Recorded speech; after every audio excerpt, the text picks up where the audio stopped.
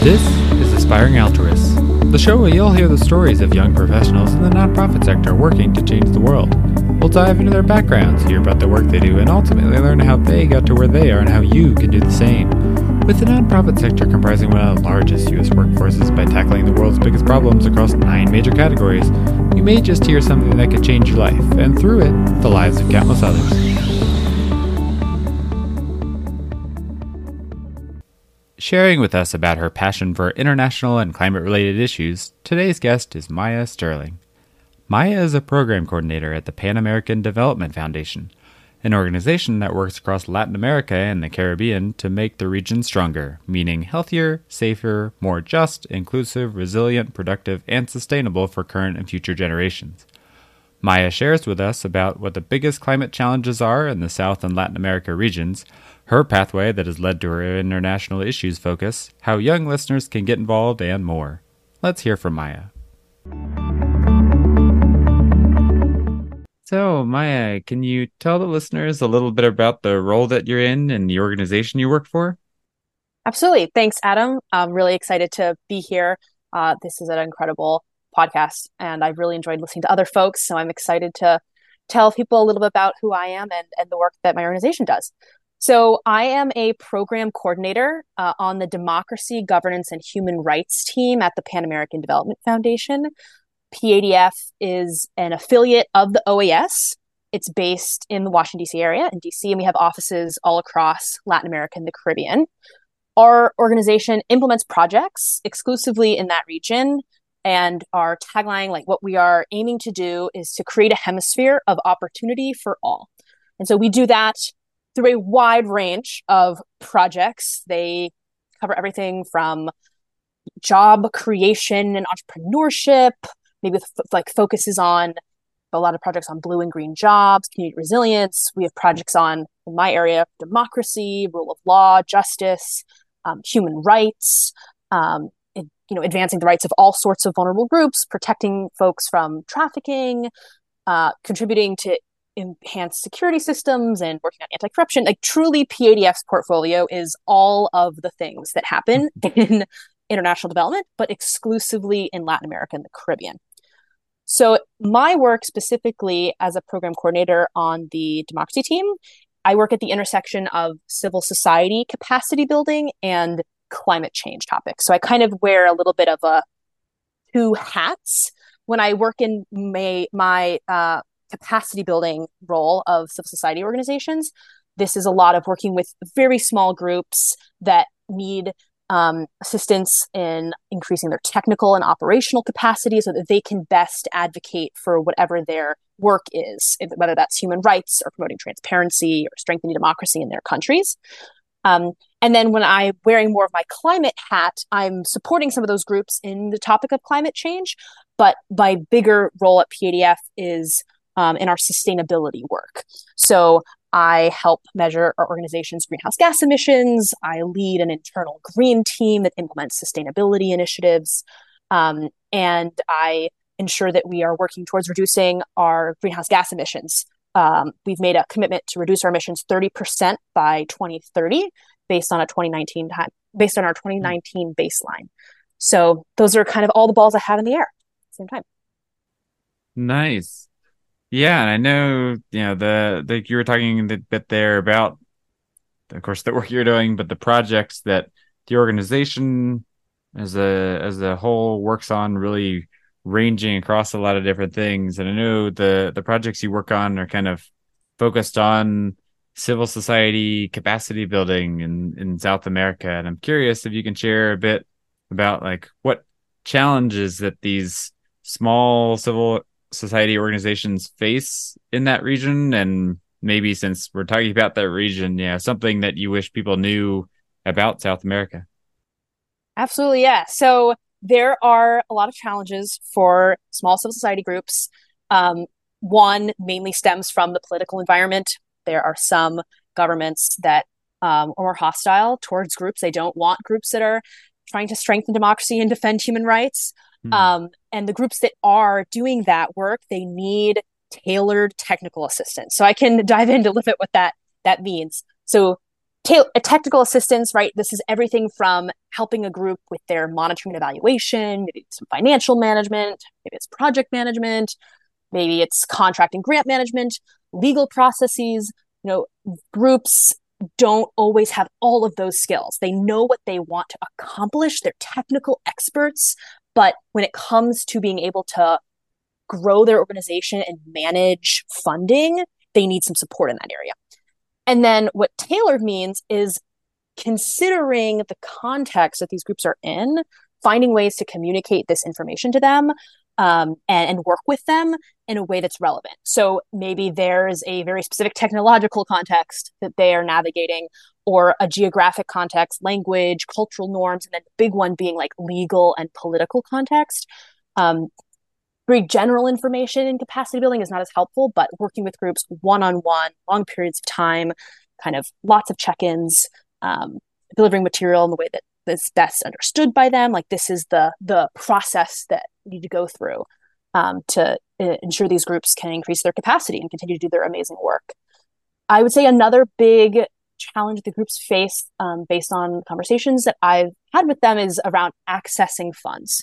So receiving funds from directly the US government or other large international donors comes with a lot of bureaucratic requirements, right? Things that you have to complete to be in compliance. And not every group is ready to receive that funding, and it can take a lot of work to get there. So opportunities for groups to access small amounts of funds, like micro sort of small granting opportunities, is really important. And they can use a lot of support still, finding those opportunities and finding donors who are willing to work with them the whole step of the way, every step of the way.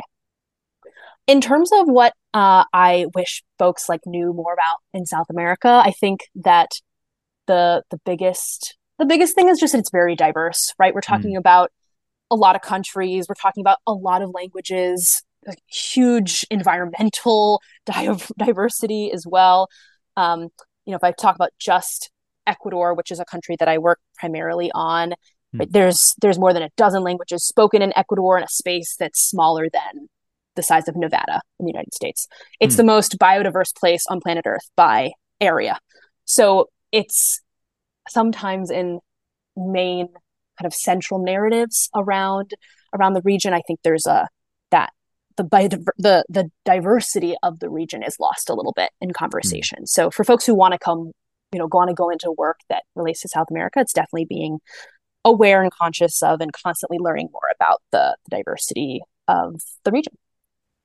Yeah, no, it's something that I guess can just kind of get lumped in as the region being a uniform place, especially here in America, if we aren't really thinking about the individual countries or places that are south of us.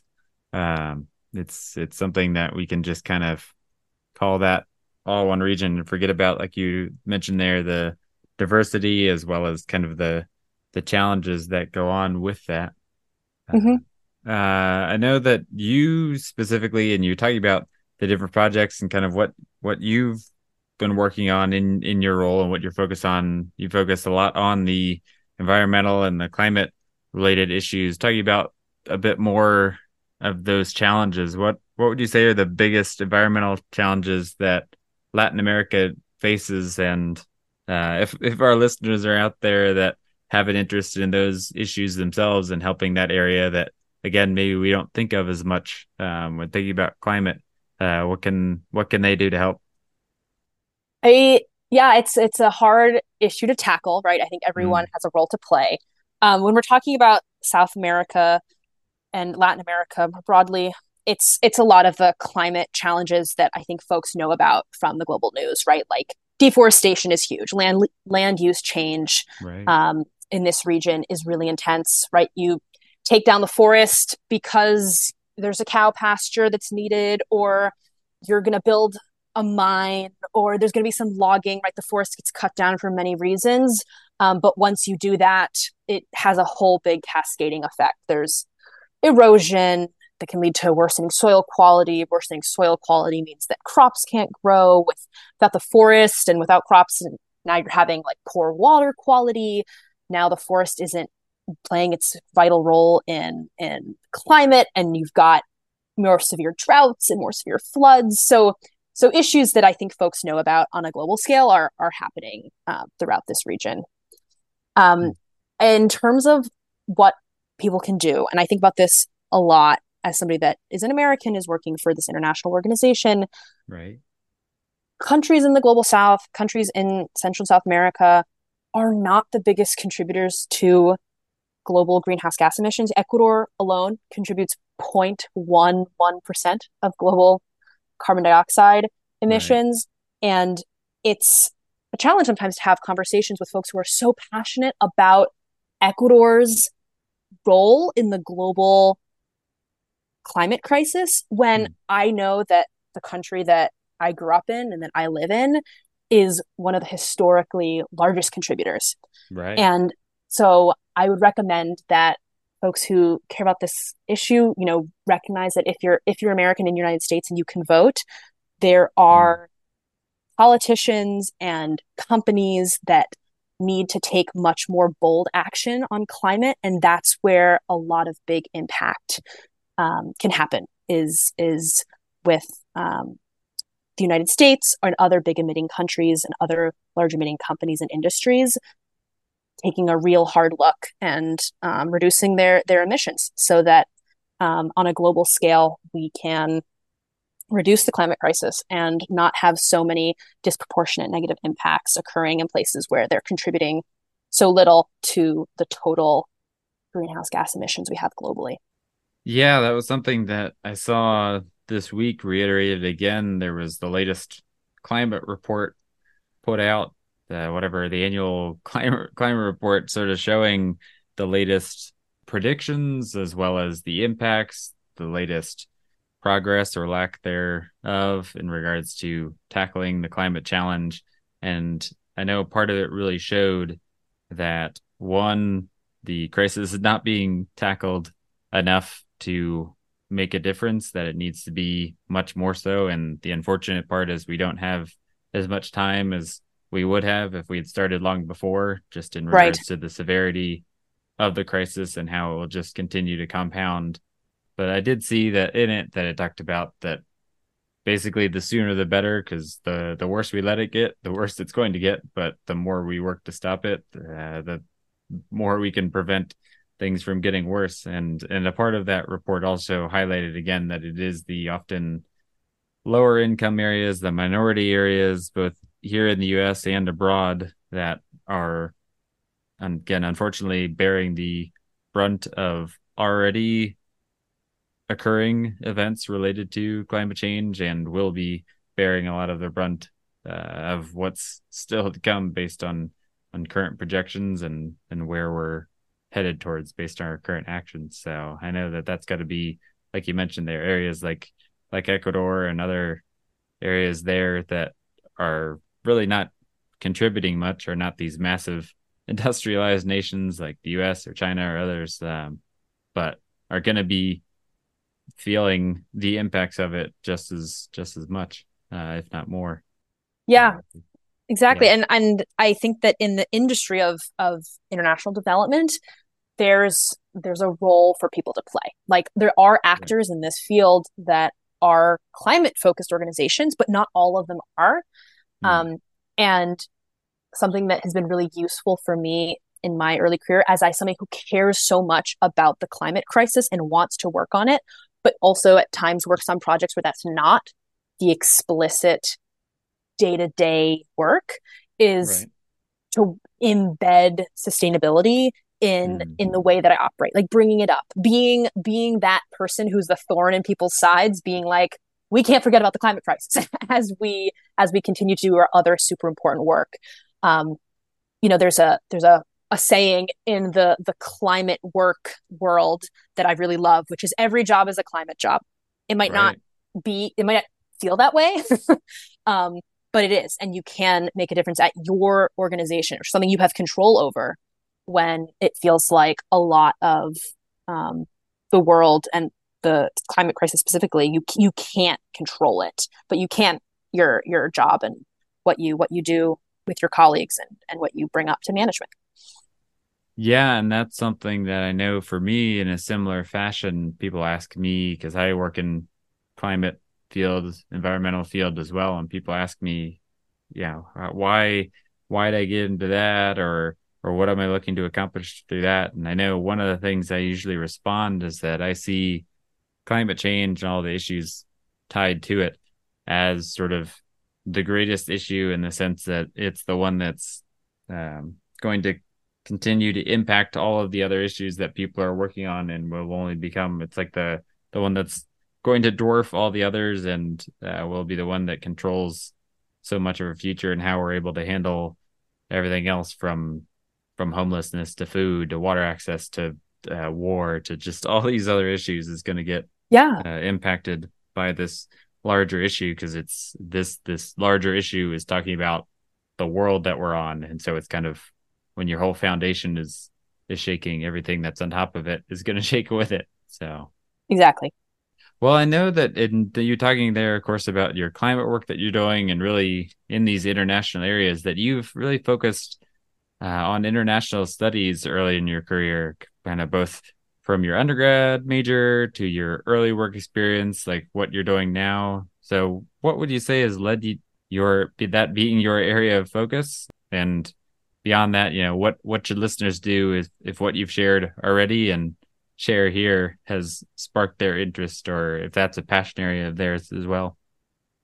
Absolutely. So I was lucky enough to participate in a youth program called Amigos de las Americas when I was in high Mm, school. And this was a program that took me to live with a host family in Ecuador at mm, age 17. And now I work professionally in Ecuador. And so nice. I couldn't really recommend this program enough for young people. This is also like high school aged young people Right. who want to see what it's like to work with youth somewhere in Central or South America and live with a host family and have a bilingual kind of immersion language opportunity and work with some really cool local NGOs and kind of try it out and see if this is going to be a passion of yours. This is the program that I did, and then I got to work for the organization as well as a supervisor Hmm. one of my summers in college. And both of these experiences were really influential in me deciding to have international studies as my major in undergrad. And within that, I focused on geography and Hispanic studies. And I knew as I was coming up on my thesis writing process that I wanted to write about the international development field and the sustainable development goals, which were things I studied the state sustainable development goals in school. And it really positioned me to be looking for a role right out of undergrad that was in Latin American development work. Hmm. The way that I was able to start in this field was through a service year. I did a service program called the Westmoreland Service Corps. There are programs like this and many others around the country. And this is an opportunity for you to get a placement at a NGO while being a part of this program with other young recent college graduates. My program had an intentional living component, and PADF was my placement agency through this program. And then I've stayed at PADF since then.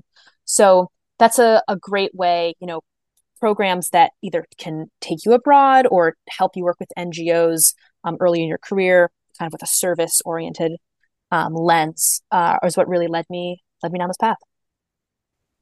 Nice. Yeah, well, I know there are, of course, many opportunities. You mentioned one, but yeah, there are a lot of different programs, either for those as you had sort of in high school as well as in undergrad, and even for recent graduates, kind of different opportunities out there. And there's, of course, some of the more well-known ones that'll expose people to lots of opportunities out there as well, whether that's things such as Peace Corps or AmeriCorps or that kind of Yep, stuff. Um, exactly. yeah, so definitely lots of opportunities out there. And of course, with the nonprofit sector, lots of areas to get involved in a volunteer capacity also. Uh, Exactly. well, there's something that I ask all of my guests here, which is that if there were one thing about work or life in general or any other area that you'd like to share with your fellow young adult audience, what would that one thing be? I mentioned it before and I'll say it again. This great phrase that every job is a climate job has just been so important to me as a young professional, helping me feel empowered that I can, make our world more sustainable through my work, even though it's not exactly what this role was when I started out, or even though I don't work at a fully dedicated organization to combating the climate crisis. So there are great resources out there for folks who want to make their job a climate job. I love following the hashtag on social media, hashtag Open Door Climate. There are tons of professionals who are open to speaking with folks who want to make their job a climate job. So I'd recommend people check that out, and good luck. Well, thanks for sharing that. And yeah, that's a new one. I'll have to post that in the show notes, that hashtag there, the Open Door Climate. That's something that I'm sure can be a useful resource for those that are looking to incorporate climate into their work, whatever that work happens to be, and hopefully being the nonprofit and maybe even the climate focused work like you and I are doing here in the nonprofit sector. Right. Well, that's about what I've got for you here today. But how can our audience best connect with you if they'd like to hear more about your story, hear about your international travels, and maybe learn more about how they can get involved? Anyone can send me a message on LinkedIn. That's the best way to contact me. Gotcha. Well, I will, as always, link to that down in the show notes so that people can reach out. And yeah, well, thanks for taking time to share your story, sort of give us some insights into the international nature and South America, Latin America focus of this kind of work, and for coming on the show here today. Thanks so much, Adam. It was a pleasure talking to you today. Hey everyone, thanks for tuning in to today's show. Hopefully you learned something new about the work happening in the nonprofit sector and were inspired to get involved. If you liked what you heard, be sure to subscribe and leave a review wherever you're listening from. If you want to learn more about today's guest, how you can contact them, and explore the organization they work for, check out the show notes. But that'll do it for this episode. Come back next time to hear from yet another aspiring outdoors.